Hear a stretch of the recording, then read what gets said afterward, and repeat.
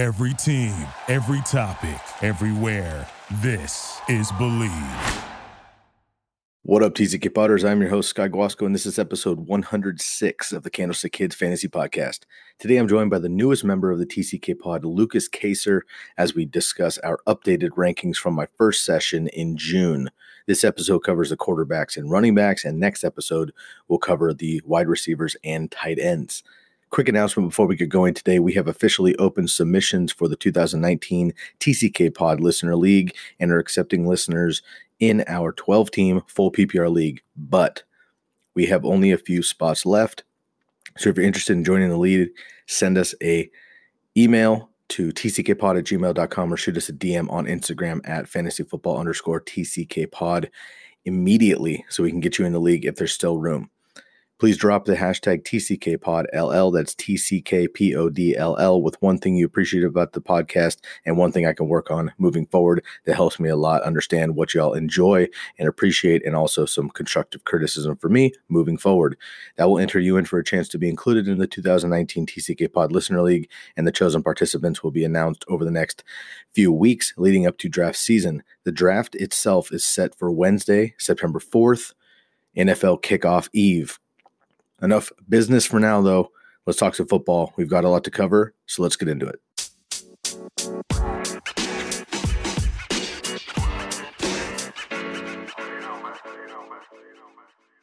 Special guest today, Lukas. Very excited to have you on, man. It's been a long time coming. We've been talking for the last couple of weeks to get you involved here with the podcast. Stoked to have a new team member here on the TCK Pod. Welcome in, and excited to get moving with you. Yeah, thank you. Finally, I'm glad it took you a little while to respond since you're on vacation, but I'm glad you did. I saw the Big Dogs Fantasy interview podcast you did, and that kind of inspired me to reach out in a sense to you. I saw the potential that you have as well as the channel has, so I thought it'd be a good fit for me. Yeah, I've been playing fantasy football for 6-7 years now. I'm 19 years old. I go to Iowa State. I am a MIS major, so basically I just like numbers, if that makes sense to all you guys listening. But I'm trying to get an emphasis in football, so obviously I reached out to you to get more of my content spread out and help you out. Well, I appreciate it, man, and that's awesome. Obviously, a numbers brain is great to have in the world of fantasy football, so I think that will benefit you greatly. And, yeah, sorry for the delay, man. I have been a little MIA in general with the Instagram, and we've had the podcast episodes dropping, but I've been a little bit slow on replies. I was in Europe with my family for the last 2 weeks. We had an excellent time, got to take some family time for the summer, so apologies for the delay, man, but we are connected now. And we've talked a few times over the last week about getting you involved with the team. We've already made huge strides. I'm excited for the listeners and followers to tune into what we have going behind the scenes, but we're going to save a little bit of that until it is ready to go. But essentially, listeners, we are working on all sorts of things. We're finally booting up the website. We're working on getting some YouTube action moving, and we are also making some additions to the podcast. So without any further ado, Lukas, let's get into this, man. We are diving back into our positional rankings. I made some episodes with some awesome guests earlier this summer for my initial positional rankings, and I broke everybody down in depth. I really went through statistical breakdowns of why I had the players where I'm going to have them. I'm not going to go as in-depth personally this time around. I've already said a lot of what I would say a second time, so I'm not going to do that on this round of positional rankings.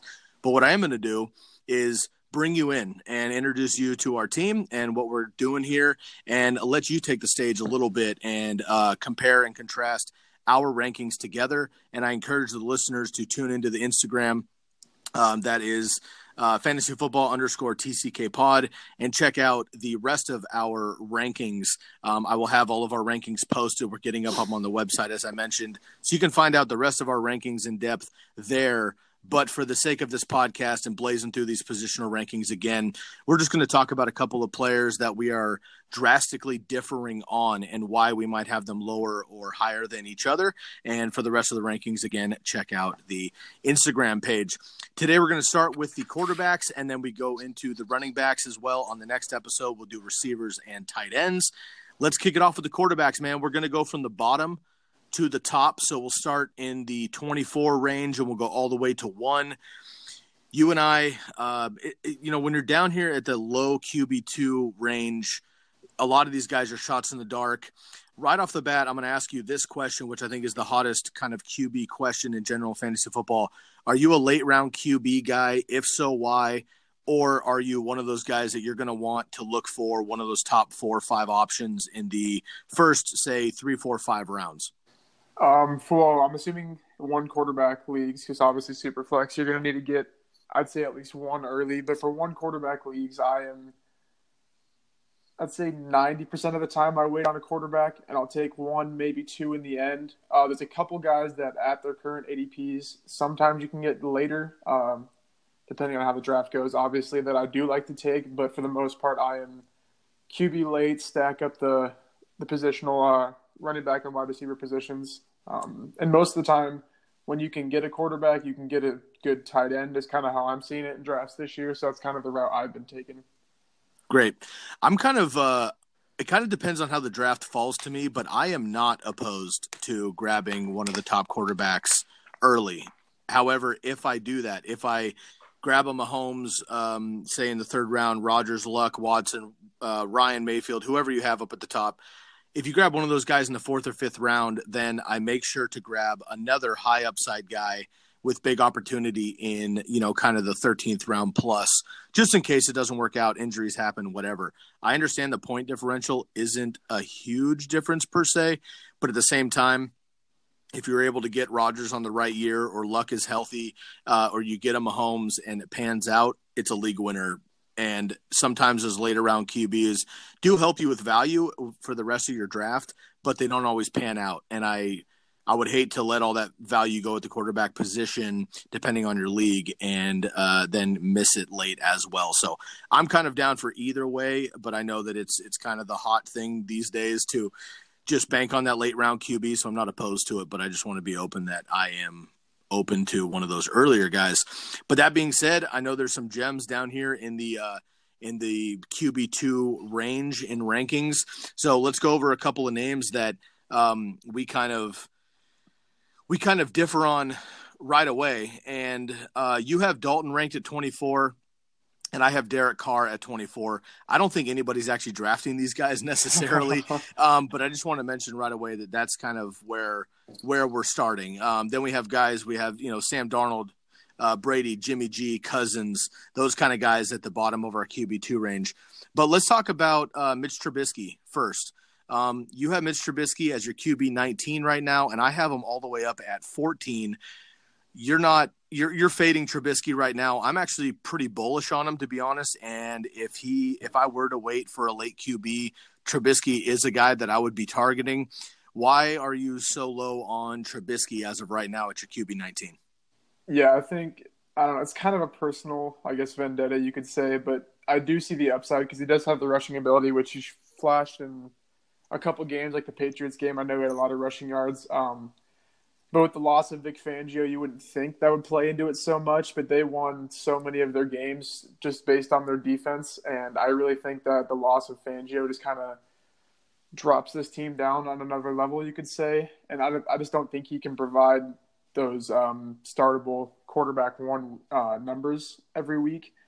So I do see how you can play the matchups and maybe get like a 20-point game out of him here or there. But I think it's more I'm just going to fade him where I see the upside in the other guys ahead of him, which we'll get into here next.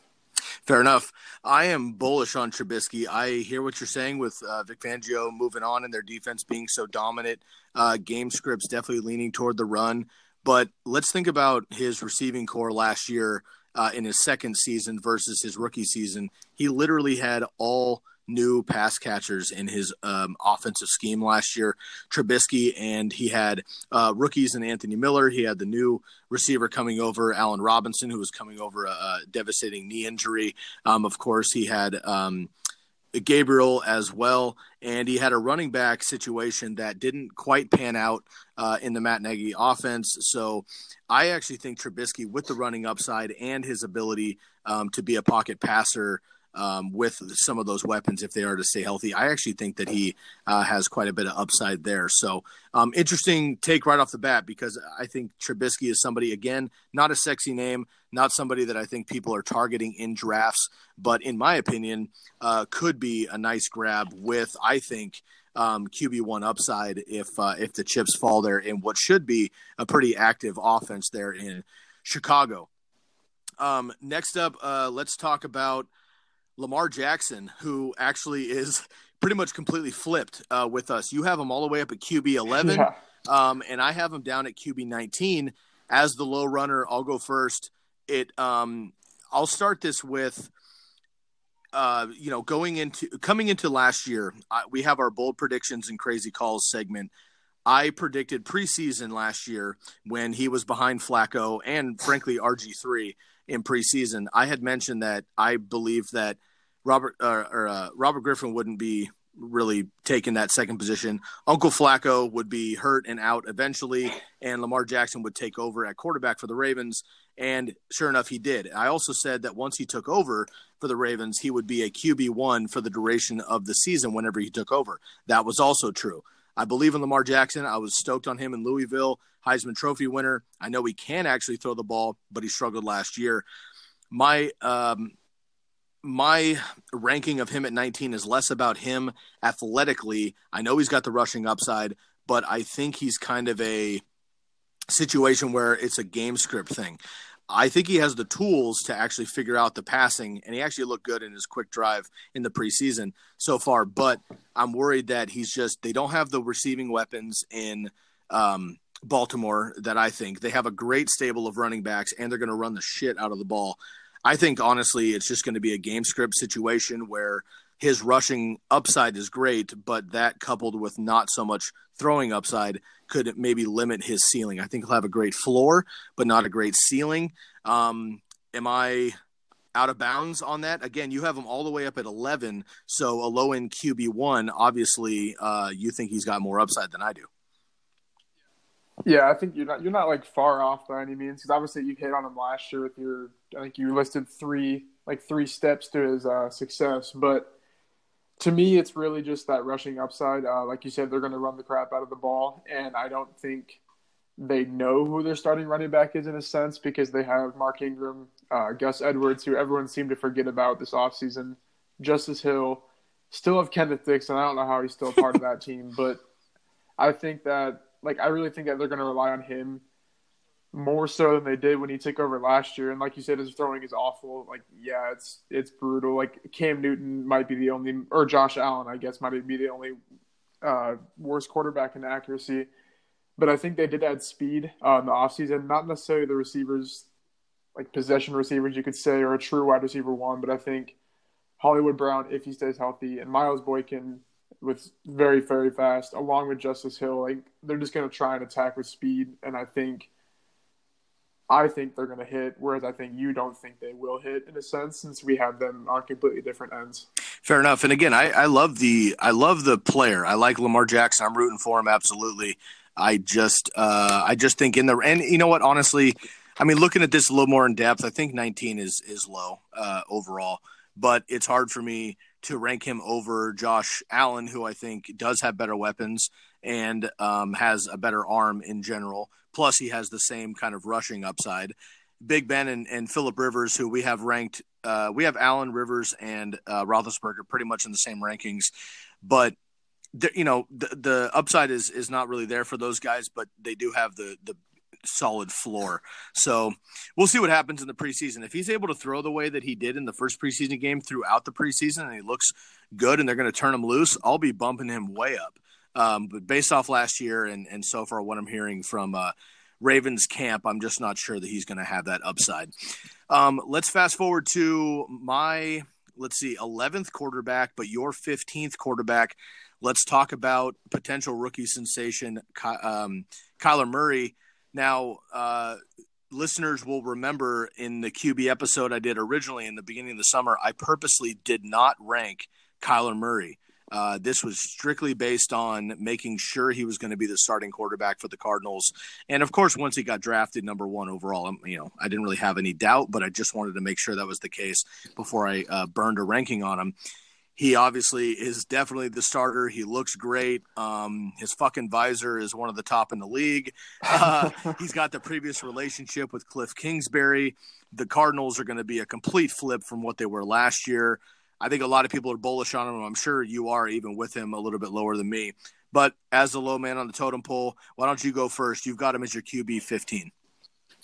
It's just so hard to rank someone when that whole team is brand new. Like, the coaching's brand new.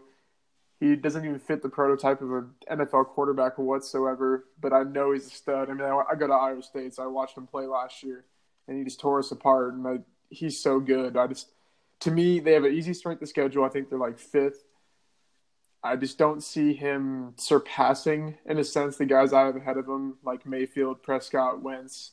I don't see him putting up those 30 touchdowns for 4,500 yards season, I think, because they have so many weapons, I think, and they're going to feed David Johnson. They have a top 4 or 5 back in the league. I just think there's going to be a little bit of growing room there, and obviously they have a tough division, and they will be the last place team in the division. I don't think you can really argue against that one. But to me, I think there'll be a little bit of growing room to see kind of how the whole offense works. But I think next year, he'll for sure be a top 10 quarterback in terms of ADP and finish. I believe it'll happen this year. I really do. I mean, I think his upside, once they turn him loose, his first drive in the preseason was butter. Yeah, looked really good, man. And I just, I always say this on the podcast and in my, kind of research and the way that I watch football. I played football for 15 years. I've been playing fantasy football for 15 plus. And the eye test to me is always the most accurate. You know what I mean? And he just looks like he knows. He just looks like he's good. Does that make sense? Yeah, he's a baller. Like when he drops back in the pocket. First of all, he's playing the college. He's in the college spread. And what I mean by that is the NFL is running the spread too, because that's just where football is now. Okay. But a few guys kind of do that, the college hand clap, right? Which is the snap, right? Peyton Manning played in the shotgun most of the time, but he would always kind of have the verbal cue. Kyler Murray, what I saw was just kind of doing the clap and having that cadence like you see in college. And they're running a college offense in the air raid with Cliff Kingsbury and things. And it looked really good, dude. I know it's only one drive and there's a lot to work out in the preseason, but I mean, with 70-some yards, that's or whatever, 60-some yards, that's quite the drag. I mean, it's there. I can definitely see where you see his upside. Do you think he could crack the top, say, 6 quarterbacks, that really high tier? Is there a chance? This year, that high, I don't. And that strictly has to do with, Cam Newton had one of the best rookie quarterback seasons of all time, fantasy wise, Mike Vick, some of these other guys. And, it's possible, but I think you hit the nail on the head with Kyler Murray. I think is going to be excellent. David Johnson, I believe, is still an elite running back in the league, fantasy and real life. Their offense is going to be much more improved than last year, but how many scoring opportunities are they going to have week in and week out? How often are those awesome receivers? I think Kirk is legit. I think that obviously Larry Fitzgerald's a legend. But how quickly are those young receivers going to be able to catch on is really, I think, what it comes down to. So for me, they're saying they want to run 70, 80 plays a game. That's awesome. But can they actually do it? So my thing is just going to be the efficiency. He's still a rookie. The big thing is, man, I think he's got the floor of the rushing. He could, to say that he's going to rush for 1,000 yards, I think is kind of silly, but I think he's going to rush for at least 700-800, which is ridiculous. And if you have that kind of floor with your quarterback, plus he could throw for potentially, 3,500, 4,000 yards, and let's give him, I don't know, a modest 25 touchdowns, even 30 touchdowns. I mean, now you're talking about easily a top 10 quarterback with all those things. So I do think it's possible for him to be up in the top maybe 10 to 8, top 6. I'm just not sure because of who's ahead of him minus injury. But it is a tough ranking because I could see Kyler Murray, being, I don't know, this year's Mahomes, I guess. But he could also just be another rookie that, has flashes, but not quite, all the way to the top there. So right now I've got him at 11. You've got him at 15. I think they're both, reasonable rankings. Another guy who we just kind of mentioned briefly that we're flipped on kind of the other way is Cam Newton. I have him down at 15 where you have Kyler Murray, and you've got him all the way up at number 6. I have spent too much time on this podcast hating on Cam Newton, and it strictly has to do with his health. And what I'll say quickly is that I cannot move him any higher than this. I understand the upside. I know what he's capable of doing. I've seen him since the start of his career. I watched him beat my Oregon Ducks in the national championship. I get it. My issue is he's got a bum shoulder that has been worked on once again. He's changing his throwing motion, which should help him out to stay healthy, but that is something that he has to kind of relearn. I think he's going to be a little more gun shy, whether it be play style or just him scrambling the way that he's used to. I don't think he's going to rush as much, which will take away a little bit of his rushing floor. Christian McCaffrey is incredible. So I think they're just going to ride him around the goal line. Plus he put on 20 pounds or whatever. So I think that Cam Newton, frankly, in my opinion, is just done being an elite fantasy quarterback, because if he doesn't have that rushing floor that's kept him up at the top for all these years and he's relying on his arm, I just don't think he's that good of a straight up quarterback if you take away some of his rushing. So for that reason, I've got him down at 15, but obviously you don't feel the same. You've got him all the way up at 6. Yeah, I think for what it seems like, at least, or for what the news we have, he is cleared of the injury. I mean, obviously that could be completely false because we know how that works for NFL players. They think they're fine, but I obviously don't have any more insight. So I'm just ranking him as if he's healthy. He averaged 20.2 points per game last year, and he did miss the 2 games for injury. So I basically just added on the 40.4 points if you would have averaged that, and that would have placed him as QB6. So I kind of just used that as a gauge because I think the top 5 quarterbacks that I think we both have the same, just in a little bit different order, I think they're set in stone. I don't think anyone can reach in there. And to me, if he is cleared, which is, I guess, in my head what it is, his rushing ability, even if it's cut down a little bit, I still think he has it there. And it's not like all the receivers on his team, they're all yards after catch guys, if that makes sense, or they're all short passes, make a play type guys. So I don't think he's going to need to throw the ball very deep. But I guess part of the differential is I think he's healthy just due to the news that we have or don't have in the sense. Fair enough. And we will see if how his preseason goes and if he's very active in the preseason. I'm just one to think that he's not going to play very much, just to basically keep him out of harm's way before it matters. But that being said, again, I just, for example, I have Trubisky ahead of him. I have Prescott ahead of him, which I think are similar players at this point with a higher rushing ceiling. So, and overall just better offenses, I think too. So, you've got Cam Newton up at 6. I've got him down at 15, and another player right in the same range that we're switching on, which is interesting. Baker Mayfield. You have him at number 14. I've got him at 6. I have been very bullish on Baker Mayfield. I've talked about him a lot on the podcast, so I'll kind of save my take. What I'll just say is that I'm believing the Browns hype. I really am. I think Baker's special. His tenacity and the way that he plays the game is super refreshing. I just think he's that hungry. I think he's that arrogant in a good way, kind of an Aaron Rodgers flair of he believes he is the best in the league, and he's going to do everything in his power to make sure that everyone else at least thinks that way. So I think he's got a fucking hell of an arm. He doesn't run very much, or he at least hasn't yet, but he's got the weapons. If Odell Beckham stays healthy, I think Baker Mayfield is a top 5 quarterback, but we can't bank on that. So I'm going to put him just outside at number 6. But you have him all the way down at 14. So what are your concerns with Baker? To me, I mean, you can ask any of my friends. I just don't like the Browns in a sense. To me, he's just one of the players that I really can't stand. I'm not going to buy into the Browns until I see it, because they are still the Browns. They're still the team that went 2 and whatever, or I don't even know what their record. It was bad. It was just, they're still the Browns in my head. They're still unproven. They went 7-9, I believe, last year. I think, I don't even really remember.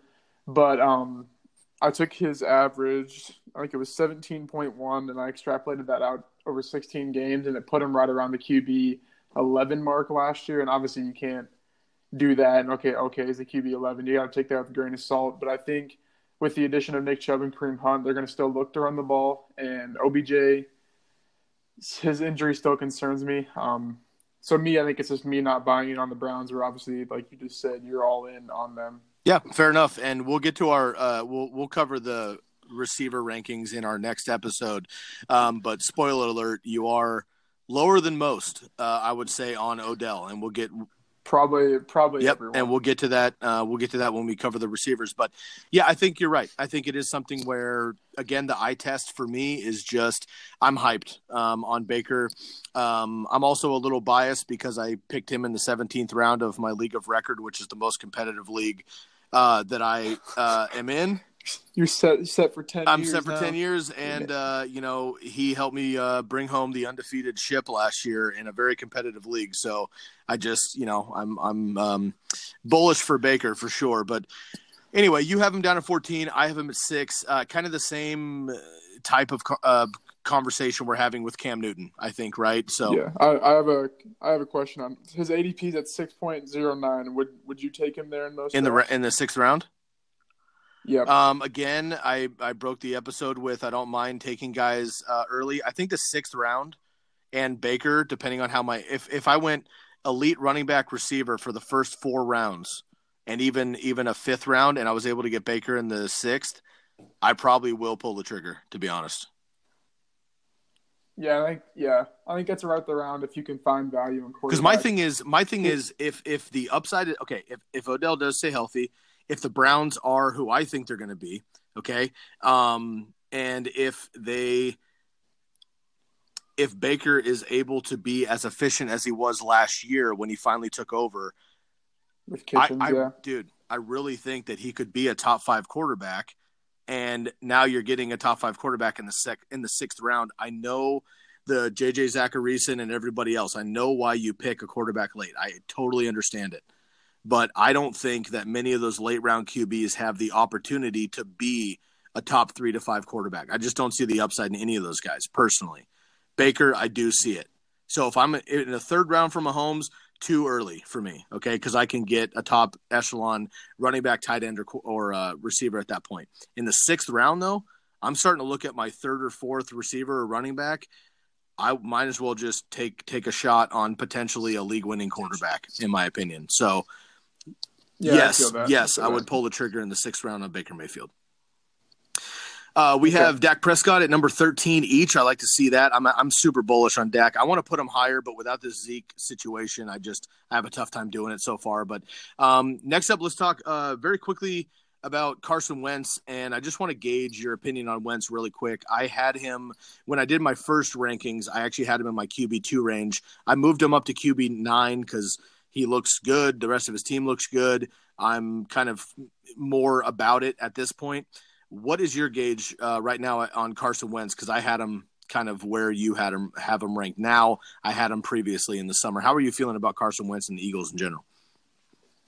To me, it's just his injury concern. I think that team got so much better this offseason. Defense, not so much, but that offense, just with adding Arcega-Whiteside, Deshaun Jackson, I mean, and then Goddard in his 2nd year, still top 3 tight end in the league. I think all the weapons are there. I think it's just a matter if he can stay healthy. And his ADP is at the 8.01.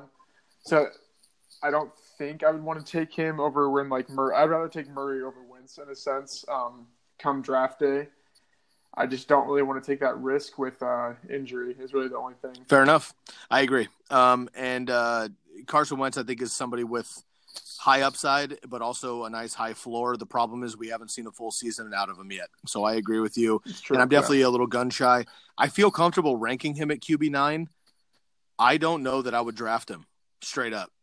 Yeah, I think that's the thing with me. I don't even know if I would draft him in a sense, just because I don't want to spend an 8th, 9th round pick on a guy that could potentially get re-injured right away, and then you're screwed. Totally agree. How about Jared Goff? I've got him at 12. You've got him at 9. So basically, you and I have Wentz and Goff swapped, essentially. My ranking on Goff has a lot to do with Gurley and his situation, much like Dak Prescott. So right now, I've got Goff and Prescott at 12 and 13. If Gurley and Zeke are 100% Gurley and Zeke, which I'm not sure either one of them is going to be within the next month, but if they are, both those quarterbacks are going to go up for me, actually. But right now, I've got Goff at 12. You've got him at 9. How are you feeling about Jared Goff? Yeah, I think with a lot of these, like I told you, I was struggling to put them because I think a lot of these guys are at their ceiling and they're also at their floor, if that makes sense. Like I think Breeze, we have at 8. Like it's so hard to move Breeze down because he just always finishes up there. Say like Goff last year was QB 9, I believe, and yeah, Gurley's a little. He may not play or whatever, but I think McVay will be able to do the same work with Henderson as he did with C.J. Anderson. Like in a sense, like there's not going to be any regression for that offense. I just think Goff is kind of maxed at that back end QB1, just due to the fact that they do have an elite rushing game or running attack. Yeah. Okay, fair enough. And we have Wilson at 10. We have Breeze at 8, as you mentioned. We both have Winston at 7. I'm excited that you have him as high as I do. And then our top 5, as you mentioned earlier, is the same 5 guys, but we are a bit scrambled. We don't need to talk about everyone right now, but I think I had Luck as my number 1 quarterback in my first set of rankings in June. I moved him down to 3 strictly because of his calf issue. He's not really a big runner, although he is more mobile than I think people give him credit for. However, any significant lower body injury or shoulder to a quarterback is something worth noting. Because of that, I've moved him behind Mahomes and Rodgers. The one I want to talk about here is Matt Ryan. You have him all the way up at number 2, which I don't hate, honestly. But I have a tough time ranking him above Mahomes, Rodgers, Luck, and Watson. Maybe Watson if Kiki QT is missing significant time. But for me, Matt Ryan is number 5. Now, does he have top 3 upside? Absolutely. We saw it last year. But if Julio Jones were to go down for some reason, I could see Matt Ryan outside of the top 10 easy. So he's kind of in the middle for me. You've got him at number 2, though. Sell me on Matt Ryan. Oh gosh, so this is probably, if I had to make one bold take, the one I'm most certain on. I do agree though with injured, like if Julio were to get injured, then yeah, no way. There's no way he could do this. But I got a bunch of numbers for this one, so I'll go through these. So he plays 12 games indoors this year. You've probably seen that on Twitter or whatever. The last 3 years, the least amount of points he's averaged on the season indoors is 23.44, with the other 2 years being above 24. So then last year, Mahomes averaged, just to put it in your head, 26.1. And obviously I think there's going to be a little bit of regression in that because he put up the greatest fantasy season ever. There's no way he repeats it. So he has 12 indoor games, and obviously you can extrapolate that out and give you however many points or whatever. But so he's going to be a top 5 quarterback guaranteed just with those. The 4 games that he does not play indoors are the Panthers, the Niners, the Bucks, and the Titans, who last year, 3 of those defenses were top 10 in points allowed to fantasy quarterbacks, and the Titans being 25th or the 7th best. So that's kind of, I don't know, I just kind of look at that, and Devontae Freeman's coming back after not really playing last year. I'm all in on the Falcons in a sense, and you could probably tell after the way I presented that. I dig it, and it's a phenomenal presentation. I have nothing to fight back on with you. My thing is strictly just, I think with Freeman back, they're going to at least try to establish the run more often, which they tried last year, but they had no chance. Freeman went down. Coleman didn't pan out to be who he needed to be, and he got hurt. Ito Smith, I think, is just kind of a guy. And, the receivers are incredible. I think Hooper's a better tight end than people give him credit for, too. But with Dirk Cutter coming back, we could definitely see those numbers going up. But I actually broke down Matt Ryan with and without Dirk Cutter when he had him in 2012 to 14 and without. And he has literally identical numbers all the way through the board. I broke that down on a previous podcast with my first rankings, but essentially Matt Ryan had the same production with and without Dirk Cutter, which I thought was really interesting over the years. So I don't hate Matt Ryan, but I am going to pump the brakes just a little bit on ranking him at number 2. If he were to finish number 2, I would not be surprised at all.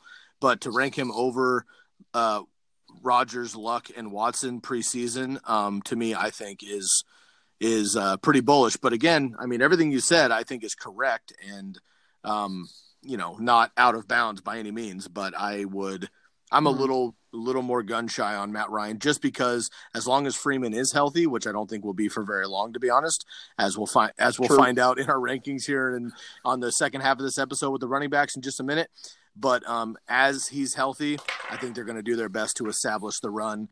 Although you could definitely make the argument that Dirk Cutter didn't do that much last year with Todd Monken in Tampa Bay. So they didn't really have a running back. They didn't have a running back. Exactly. That's kind of the argument there. So awesome, man. Well, that is the quarterback section. You can please, again, tune into our Instagram page, Fantasy Football _TCK Pod, and check out the rest of our rankings. After the quick break, we will get into the running backs. Before we get into the running backs, let's take a quick break here. If you like what you're hearing and you want to find us outside of the podcast, please leave a like and a follow on Instagram at Fantasy Football _TCK Pod, on Twitter at TCK _pod, on Facebook at the Candlestick Kids Fantasy Podcast, and you can always drop us an email at tckpod@gmail.com. Of course, also leave a rate and review right here on the podcast as it helps us get your feedback. Also, stay tuned for a website coming up soon. But before we get into the next set of our rankings with the running backs, let's have a quick word from our sponsor, Anchor. Stay tuned.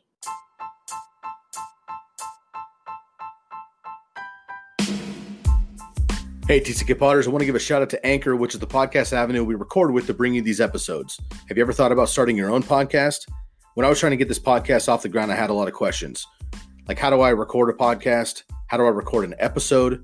How do I get the Candlestick Kids Fantasy Podcast onto all of the apps that people are listening to? And how can I reach as many people as possible for free and make money at the same time from my podcast? The answer to every one of these questions is Anchor. Anchor is the one-stop shop for recording, hosting, and distributing your podcast. Best of all, it's 100% free and ridiculously easy to use. And now Anchor can match you up with great sponsors who want to advertise on your podcast. That means you can get paid to podcast right away. Gaining some revenue from those podcast sponsors is essential to making necessary upgrades to the podcast and your overall brand. I appreciate how user-friendly Anchor is and how we can record our episodes via our computers or over the phone, similar to a voice memo or a phone call.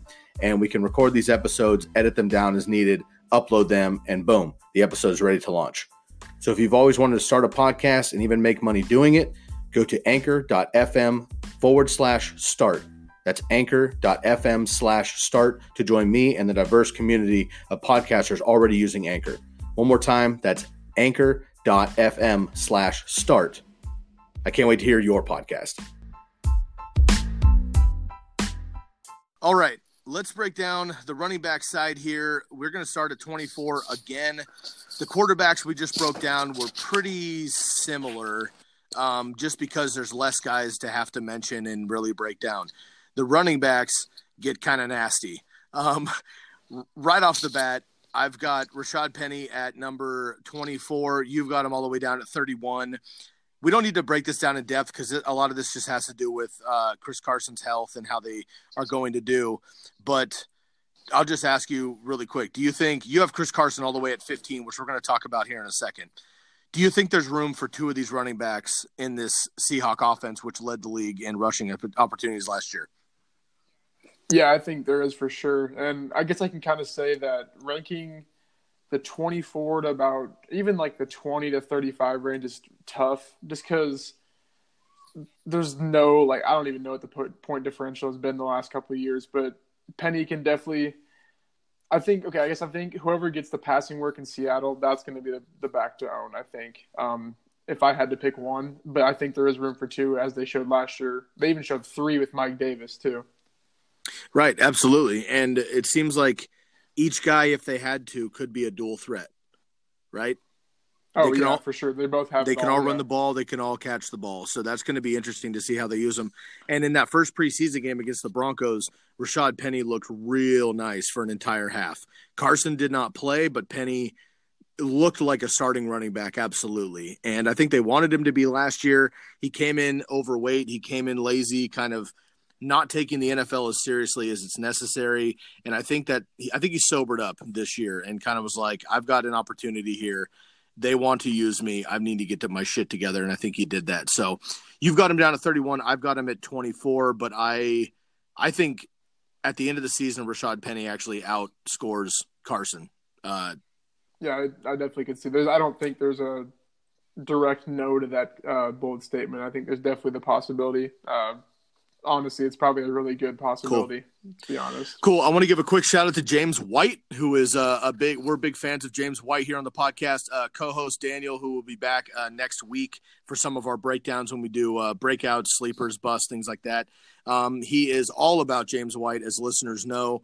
I thought that I was pretty high on him at number 23. You have him at number 20. We don't need to break down James White so much. Just because I think we all kind of know what James White's situation is. But I think what I want to mention more so is not James White, but it's our lack of trust in Sony Michel. You have him at 29. I've got him at 28. Why so low on Michel? Even by the time if he posted on the website, I think he might even drop more. Wow. There's just like backfield's so crowded. Obviously, you've probably touched on it before. I think you did in your AFC East breakdown. They have Damian Harris, Rex Burkhead, Sony Michel, and it's not like James White's going to lose his role, if that makes sense. Like we have James White at 20 and 23. Like, I want to put him in that top 10 like he was last year. I just don't really. I can't. I guess if that makes sense. He finished as a top 10 running back in PPR last year.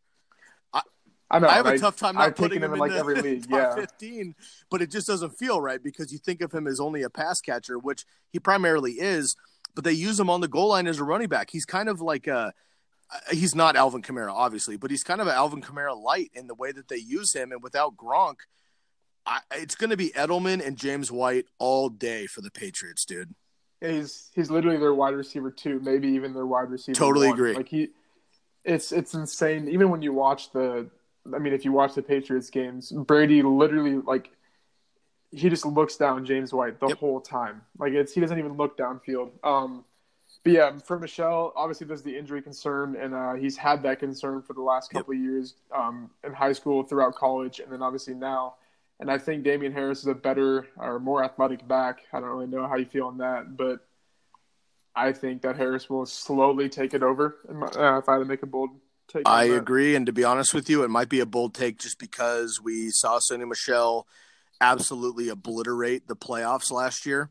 But I'll tell you right now, I don't consider that a bold take personally because I agree with you that Harris will take it over. Sony Michel's awesome. Athletically, he's great, but his knees are going to give out, man. He's already hurt. He's been hurt, as you mentioned, all the way back to high school, college. He got hurt again. He had a cleanup scope already this preseason. Belichick is going to ride the tires as long as possible, but I promise you, as soon as Michel looks slow, they're going to get Harris in there, and he's going to get plenty of work. Yeah, he's going to get plenty of work. So I agree. Okay, so we both have Michel at 28 and 29, and we've got James White up at number 20 and 23. So I think we're probably some of the few rankers that have James White higher at all than Michel, and we have him at least 5. I mean, shit, you've got him almost 10 spaces higher. So I like to see that. I know that Daniel will be stoked on it. And honestly, I couldn't agree more with you on James White there. Let's talk about Derrick Henry real quick. I have kind of a bad taste in my mouth ranking him even at number 20. You've got him at 24. That makes me feel way better. Dude, everybody saw what he did in the last 4 games of the season. Everybody saw his 200-yard scamper against the Jags on Thursday Night Football. We all know how he ended the season, but I don't think what people understand is he had a better 4 games to end the season than he did 12 leading up to that point. They have a coaching change. They have offensive lineman Taylor Lewan, who is one of the best offensive linemen in the league, definitely on that team, is missing the first 4 games due to suspension. They don't really have a quarterback play. Deion Lewis is still there, who I don't think people really give any credit. Not that he's amazing. They don't really have an incredible wide receiver core yet to take off any pressure. The jig is up with Derrick Henry. I think they're going to put 9 in the box like old school Adrian Peterson. And I just frankly, outside of volume alone, I don't think Derrick Henry is going to do enough to even warrant, maybe my ranking of number 20. I know people are ranking him in the top 12, and I don't get it, dude. You're lower than I am already. I've given my stink on Derrick Henry, but what is your take? Because you have him borderline, not even an RB2. Yeah, it's hard to rank a player that you literally will never draft in any one of your leagues. Totally agree. There's so many guys here that, I mean, you have a bunch, or I have way more guys in red, which is rather not draft than you. But he faced 8 men in the box on 45% of his runs. And I guarantee you that was more towards the beginning of the year. They realized he was not that good. And then they just started to slowly roll off of him. And like you said, I had it written down here, 105.8 of his 201.3 points in the final 4 weeks. That's just not efficient at all. Anyone can tell you that. And I don't even know what his ADP is. It's got to be probably 4th round if I had to guess. It is the 4.04. I am not taking him there at all. Absolutely not. If you remember a couple years ago, I think now here, let me be clear about this. Derrick Henry as a football player is an absolute beast. I love to watch him run. I loved watching him at Alabama. He is a freak of nature. He's huge. He's fast. He's strong. Kind of the closest thing I think we've seen to Adrian Peterson lately. All right. I love it. I think he's a stud. The offensive scheme for me is terrible. I think the Titans are going to be horrible offensively this year. That being said, I think Derrick Henry will be much better if and when they get a complimentary running back that's not just a pass catcher like Deion Lewis. But if you turn back the clock a couple seasons ago to his rookie season, Derrick Henry, when he had DeMarco Murray right ahead of him, Derrick Henry flourished much more in that atmosphere where he could come in as a change of pace back late in the game or on 3rd or 4th and short, where the defense is kind of tired. They're a little bit gassed. And here comes this guy who's, 6'4", a giant. 250 pounds and just absolutely obliterating the defense. Now, if he's your every down back, he's going to also get tired at the end, right? So I just am not feeling it. You and I think, agree here that he's just not as high as many other people have him there. So I just caution people on Derrick Henry. I agree. Let's talk about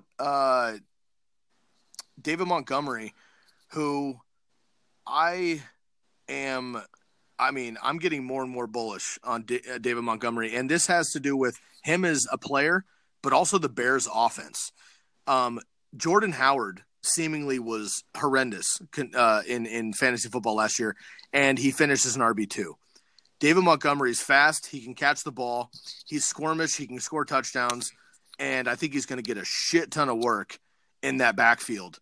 With Tariq Cohen pretty much just a pass catcher at this point, now that they have a dual threat running back ahead of him. I've got him at 19. I want to put him higher. You've got him at number 23, a little bit lower. I just want to gauge how you're feeling about David Montgomery. We've only seen one preseason game, but he looked real nice. I am bullish on the Bears, as I mentioned with Trubisky. I know you're not super hot on the Bears in general, but how do you feel about David Montgomery? And even as a rookie, do you see him finishing higher than 23? I frankly could see him as a top 15 back, to be honest with you. Yeah, I think. Well, I mean, like I said, I go to Iowa State, so I've been watching him the last 2-3 years. So yep, that's why I asked. He's a stud. Yeah, I did see. I think it was Jordan Howard finished as running back 20. I think I wrote down. And he had 250 total carries or touches. Maybe I don't even remember what it was. I know 250 is like the big number that's floating around. I think Montgomery. To me, I think they're going to work Davis in at the beginning just a little bit to where it might slow his roll down a little bit. Because Davis, I think, as of now, is the better red zone back. I think Montgomery will be their running back for as long as he can remain healthy, however long that will be. But I guess I have him below Fournette, Damian Williams, Devontae Freeman. I would take Montgomery over those three all day. It's just hard to place him over like Devonta Freeman or Fournette in a sense.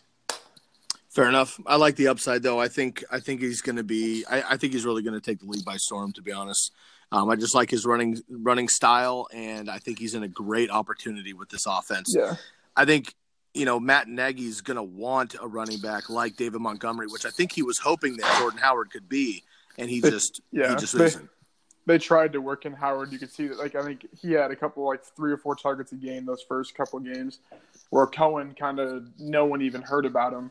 And then he was like, yeah, screw that. I'm moving on and put in a little scat back. It's like 5'7".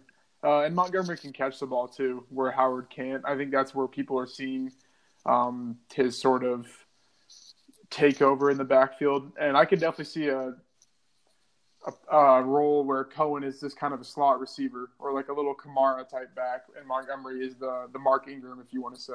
Which would be great for that offense. I think it would be too. Yeah, I mean, have a little of that thunder lightning kind of vibe. I think they would both flourish in those roles. So cool. I know that you're the local guy on Montgomery, so I wanted to test the waters there.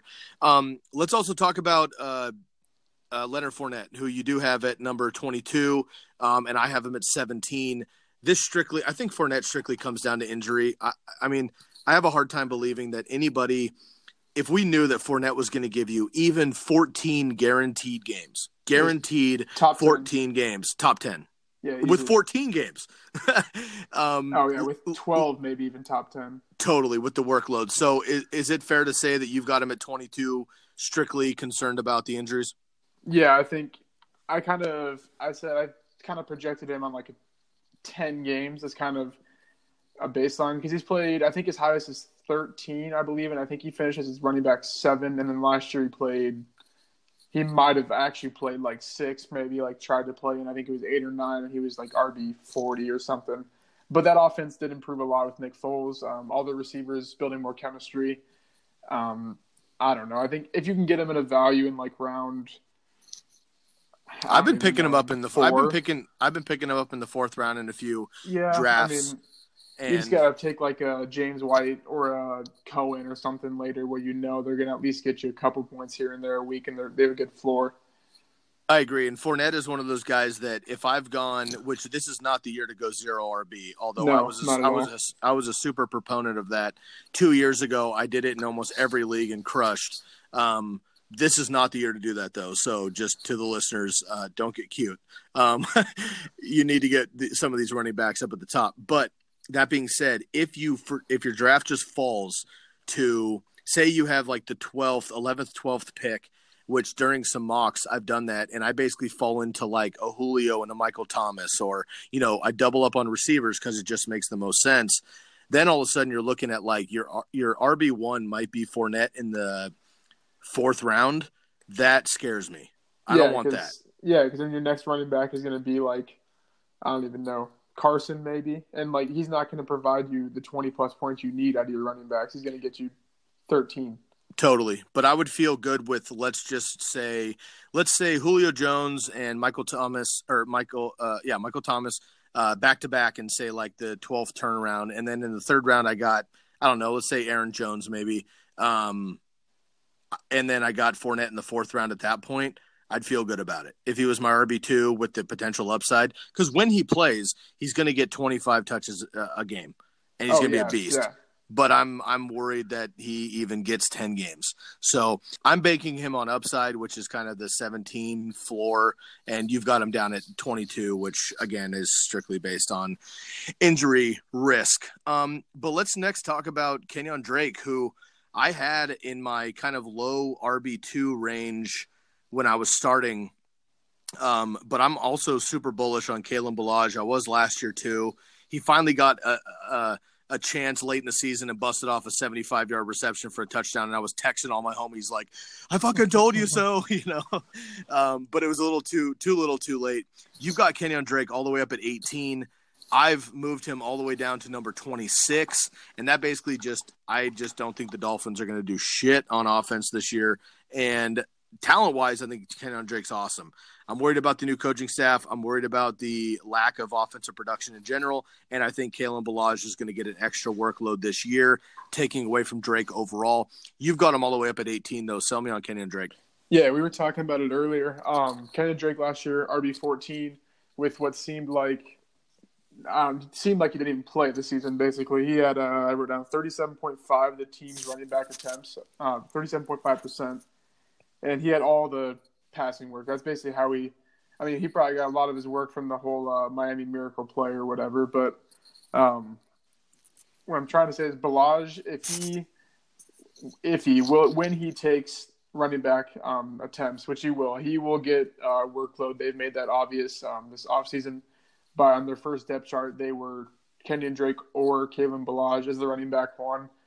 Even if Drake takes some of Gore's work, I think that he can only at least stay the same. But I think I have him down 18, you said. So I have going down 4 spots from last year. But with Fitzpatrick, they're going to be throwing the ball. They are going to be losing all the games. So I think the game script is going to favor Kenyon Drake. And he's going late 6th. And hopefully people do their drafts not now. I think his ADP is only going to be going down. So he's going to be a screaming value in the early 7th.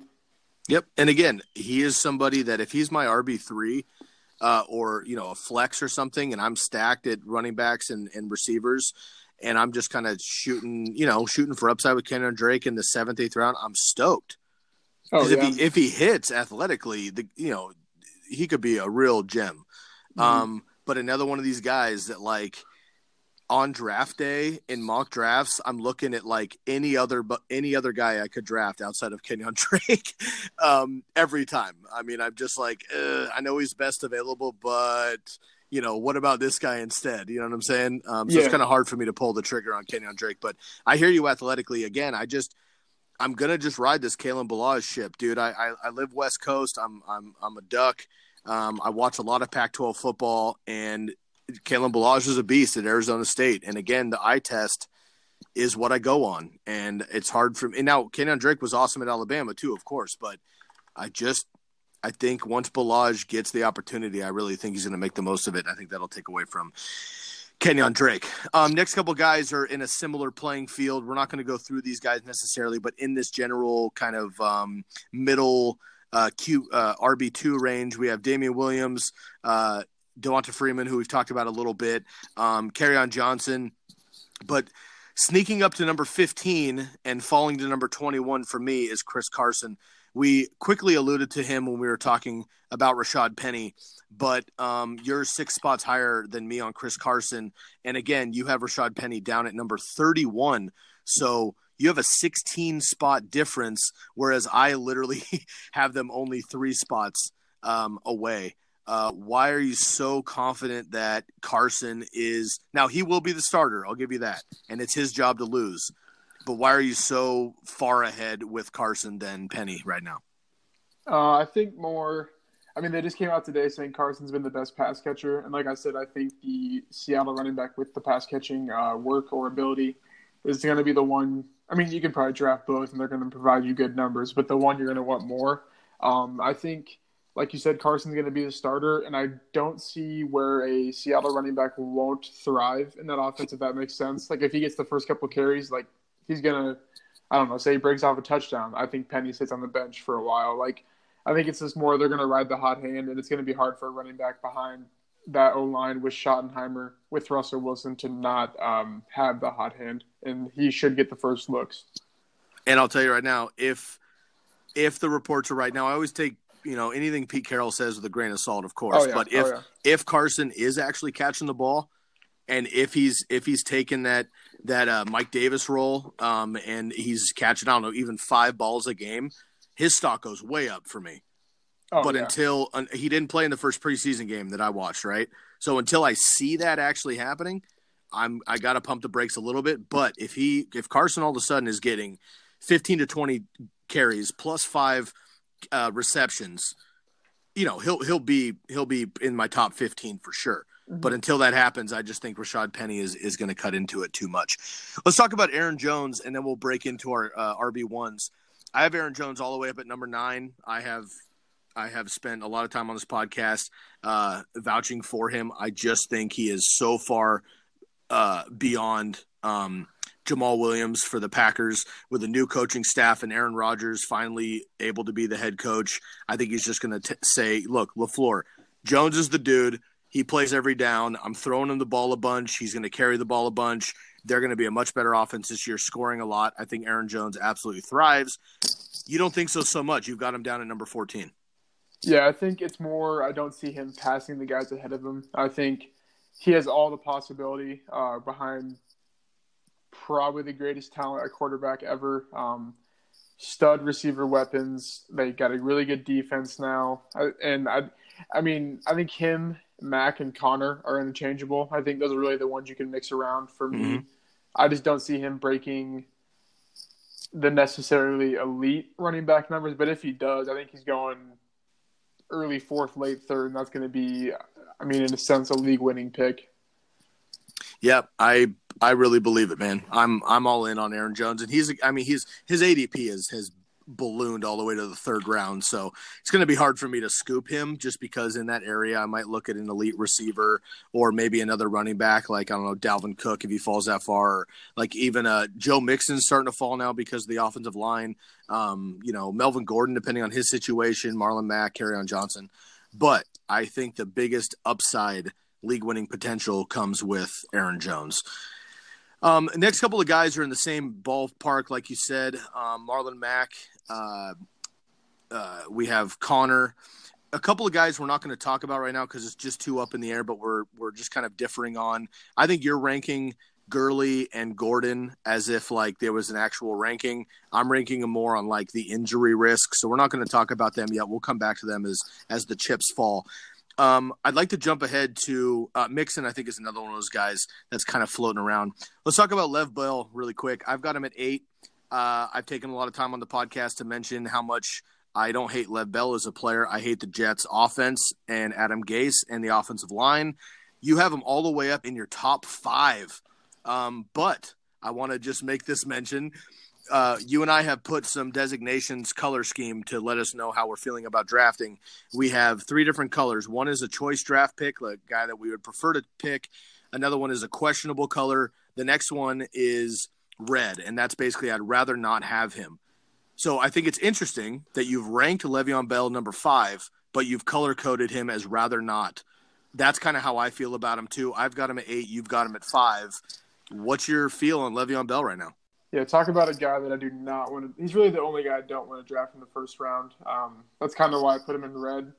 Although I do have him at 5, I think he will get enough work to where he will be top 5 in a sense. I think because it's between him and David Johnson, as you have David Johnson, and then you have Nick Chubb. I think Nick Chubb just won't be able to crack that when Kareem Hunt comes back because obviously he's not going to hold off Kareem Hunt of all the carries. As much as I don't really like Bell, like I said, I haven't drafted him once, and I don't think I will unless he falls into like the 2nd or something.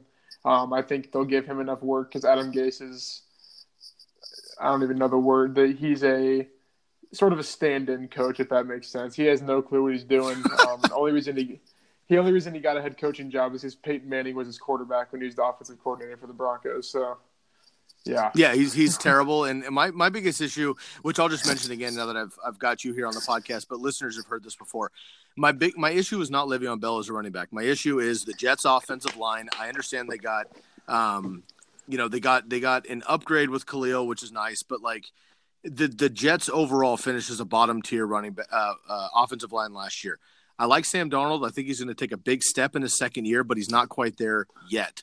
They don't have a ton of weapons overall in the offense. I think their best weapon, in my opinion, is not Robbie Anderson. It's Chris Herndon at tight end, but he's actually suspended for 4 games. That's not going to help. Le'Veon Bell is going to get like 300 touches. Okay, fine. What is he going to be able to do with them, though? His patient running style, I think, is going to get obliterated behind not an awesome offensive line. And I just don't think it's going to work out well for him with the Jets. So, unfortunately, I've still got him in my top 8. I mean, you know, I'm not like just completely throwing him out, but I don't think he's going to be able to be a top 5 running back for sure. And even at number 8, I don't feel good about it. So we'll see where he lands overall. Looking at your rankings, you've got David Johnson behind him, which I just don't agree with at all. Chubb, which I can live with. I understand the Kareem Hunt situation. But then you've got Dalvin Cook all the way at number 11. I've got him at number 7. Is that an injury concern as well with Dalvin Cook? Yeah, 100%. I think the upside's obviously definitely there. We've all seen it when you watch him play. He's a freak of nature. He's just so athletic.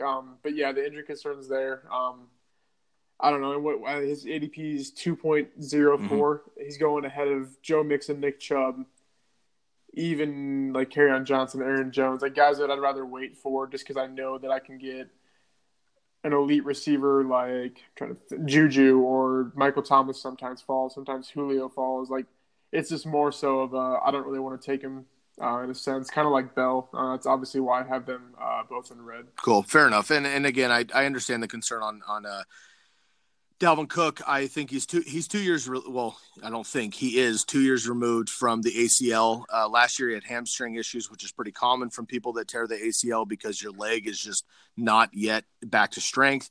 Hopefully that's all behind him. Now, could he have another injury? Of course, obviously. But if he doesn't, damn, he's so special, dude. Oh yeah, he is. Insane. So, okay. So now all of a sudden we've cracked the top 4, and the big 4 is really the talk of fantasy football in general. Now there's a kink in the armor here because of fucking Zeke Elliott's holdout situation, which of course we'll get more information on that as the preseason goes on. I personally think this is just kind of a him flexing, saying, "Hey, you've run me to the ground, and I've done nothing but be one of the best running backs for fantasy football, but real life as well over the last couple of years in the league." When he's played and not been suspended, he's been an absolute elite running back, and he knows his value, and I appreciate him standing up for what he needs. I don't think he's going to pull Le'Veon Bell. I'm actually more worried about Melvin Gordon, to be honest, than I am about Zeke. So for me, Zeke is still my number 1 running back. He has been from the beginning. He still is right now. I know that he's not in the picture. If this is an issue come week 1, he clearly won't be there. But as of right now, I think he does sign the papers when it matters. I don't think he's going to play much in the preseason anyway, so this doesn't concern me. He's healthy. I think he'll be fine. I like the Cowboys offense in general this year. I've got Zeke at number 1. You've got Barkley at number 1, which I cannot at all disagree with. What I'd like you to do really quick, people have heard my rankings of my top 4 numerous times. I'd like you to go through your top 4 running backs in order and just quickly give us a reason why they're in that particular order. Okay, yeah. I'll start off saying I have Zeke at 3, but if he plays, he is like not even like my 101. Like he is the 101 in a sense, which I'll go through here. I guess I'll start with Barkley then, so just go in order. So I have him at 1. I think if you're not wanting to take Zeke at 1, I think he's the best bet just because I think he basically is the Giants team. With Golden Tate out 4 games now, Shepard got broken thumb, I believe. He might be back week 1. It's him and Evan Ingram. You saw it last year. They had to rely on Barkley. There is concerns that Barkley, a lot of his touchdowns came out of 40 yards, 40 yards or out. So you can't really bank on the big plays, but I think he's going to get enough touches. Kind of like how he said 300 touches. I don't even know what he had last year, but he definitely will surpass that. McCaffrey at 2. You have him at 4. I think his ceiling, or I guess his floor and his ceiling are super high for PPR, especially the concerns of Cam still banged up in the shoulder. He's just going to keep checking it down. And whatever their coach is, Rivera basically said that they're going to limit his snaps, not his touches, so he's going to have basically the same role as last year. And I do think the Panthers team is a little bit better than 7-9, so I do see some positive regression there. Like I said, I have Zeke at 3. For him, it is really there is no other issues except for him holding out. The Cowboys are the best team in a sense, or I guess the Saints, but the Cowboys are a good team. The defense is good. He has no competition, and you saw it last year once they got Amari Cooper. He was on the same reception pace as Christian McCaffrey was, but obviously there's the holdout. So for now, I have him at 3 because I think even if he misses like 1 game or 2 games, he could still beat out Kamara, and then I have Kamara at 4. That's just because I don't think his role is going to change. Sean Payton basically said that. And I do think Latavius Murray is a better running back than Mark Ingram. And if you did watch the preseason game, it was basically the same what they did last year. They both played about even snaps. Right, and just a heads up to all the listeners, we didn't go over him, but we both have Latavius Murray as our 25th running back, so just outside of our RB2, but we have him there.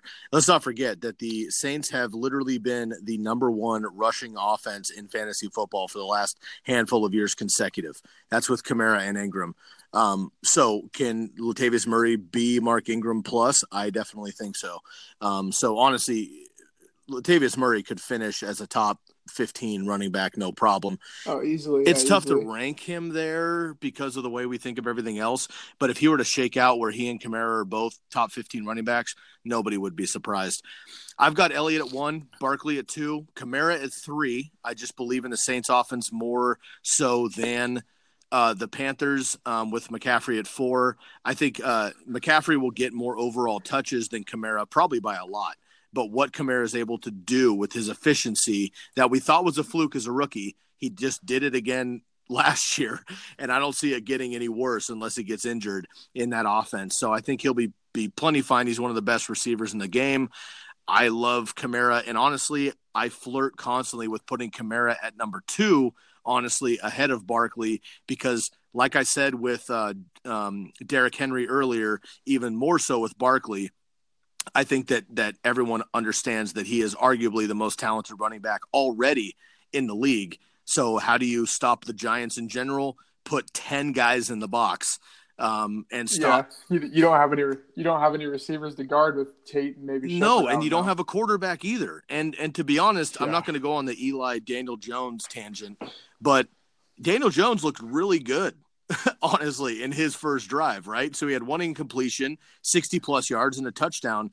Eli's going to play 2 games, throw 6 picks and 2 touchdowns, and Daniel Jones is coming in. Once that happens, is that offense going to exceed or be, standard? I don't think they have anybody to take away the pressure from Barkley. Is he all-world talent? Absolutely. He's also a great receiver. My problem is I just don't know that he's going to be able to withstand the amount of pressure he's going to get this year. So I flirt with putting Kamara above Barkley at number 2, to be honest. But right now I've got Elliott, Barkley, Kamara, McCaffrey, and Johnson as my top 5. And you have Barkley, McCaffrey, Elliott, Kamara, and Bell as your top 5. So that breaks down the quarterbacks and the running backs in this episode. Next episode, we're going to get into our updated receiver rankings and break down a handful of players and the tight ends as well. Yo, for a first episode together, man, with you now on the team, that was a lot of fun. I had a great time. I appreciate you jumping on, dude. That was fantastic. Oh yeah, I'm excited for the rest of the 25 days to the season starts. So we got to get more episodes in, and obviously we'll have the website and stuff up here soon with our rankings, articles, whatever else we want to put on there. Excellent. Yeah. So just to recap really quick, Lukas is new to the team now, and he is going to be working on some articles. We're going to be updating and dropping the website. Also, a quick note, we do have just a couple more spots available in the TCK Pod Listener League. It has filled up pretty quickly since our last couple announcements. If you want in on that, shoot us a DM or shoot us an email ASAP. All that information coming up in the outro, but make sure you send us a message that you're interested in that immediately so we can see if we can get you in if there's any room. But let's wrap it up here, man. And next time we talk to y'all, it'll be receivers and tight ends.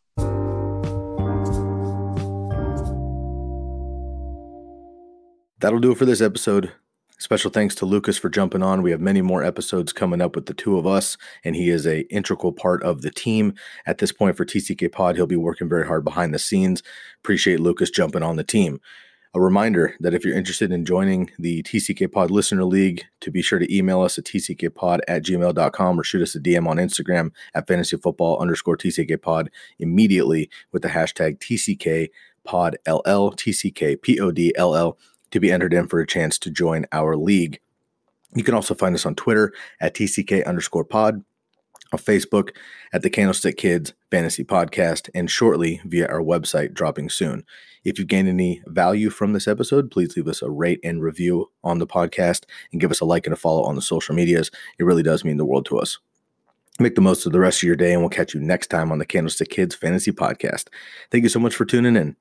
For Lukas Kacer, I'm Sky Guasco, and we are out of here. Thank you for listening to Believe. You can show support to your host by subscribing to the show and giving us a 5-star rating on your preferred platform. Check us out at Believe.com and search for BLEAV on YouTube.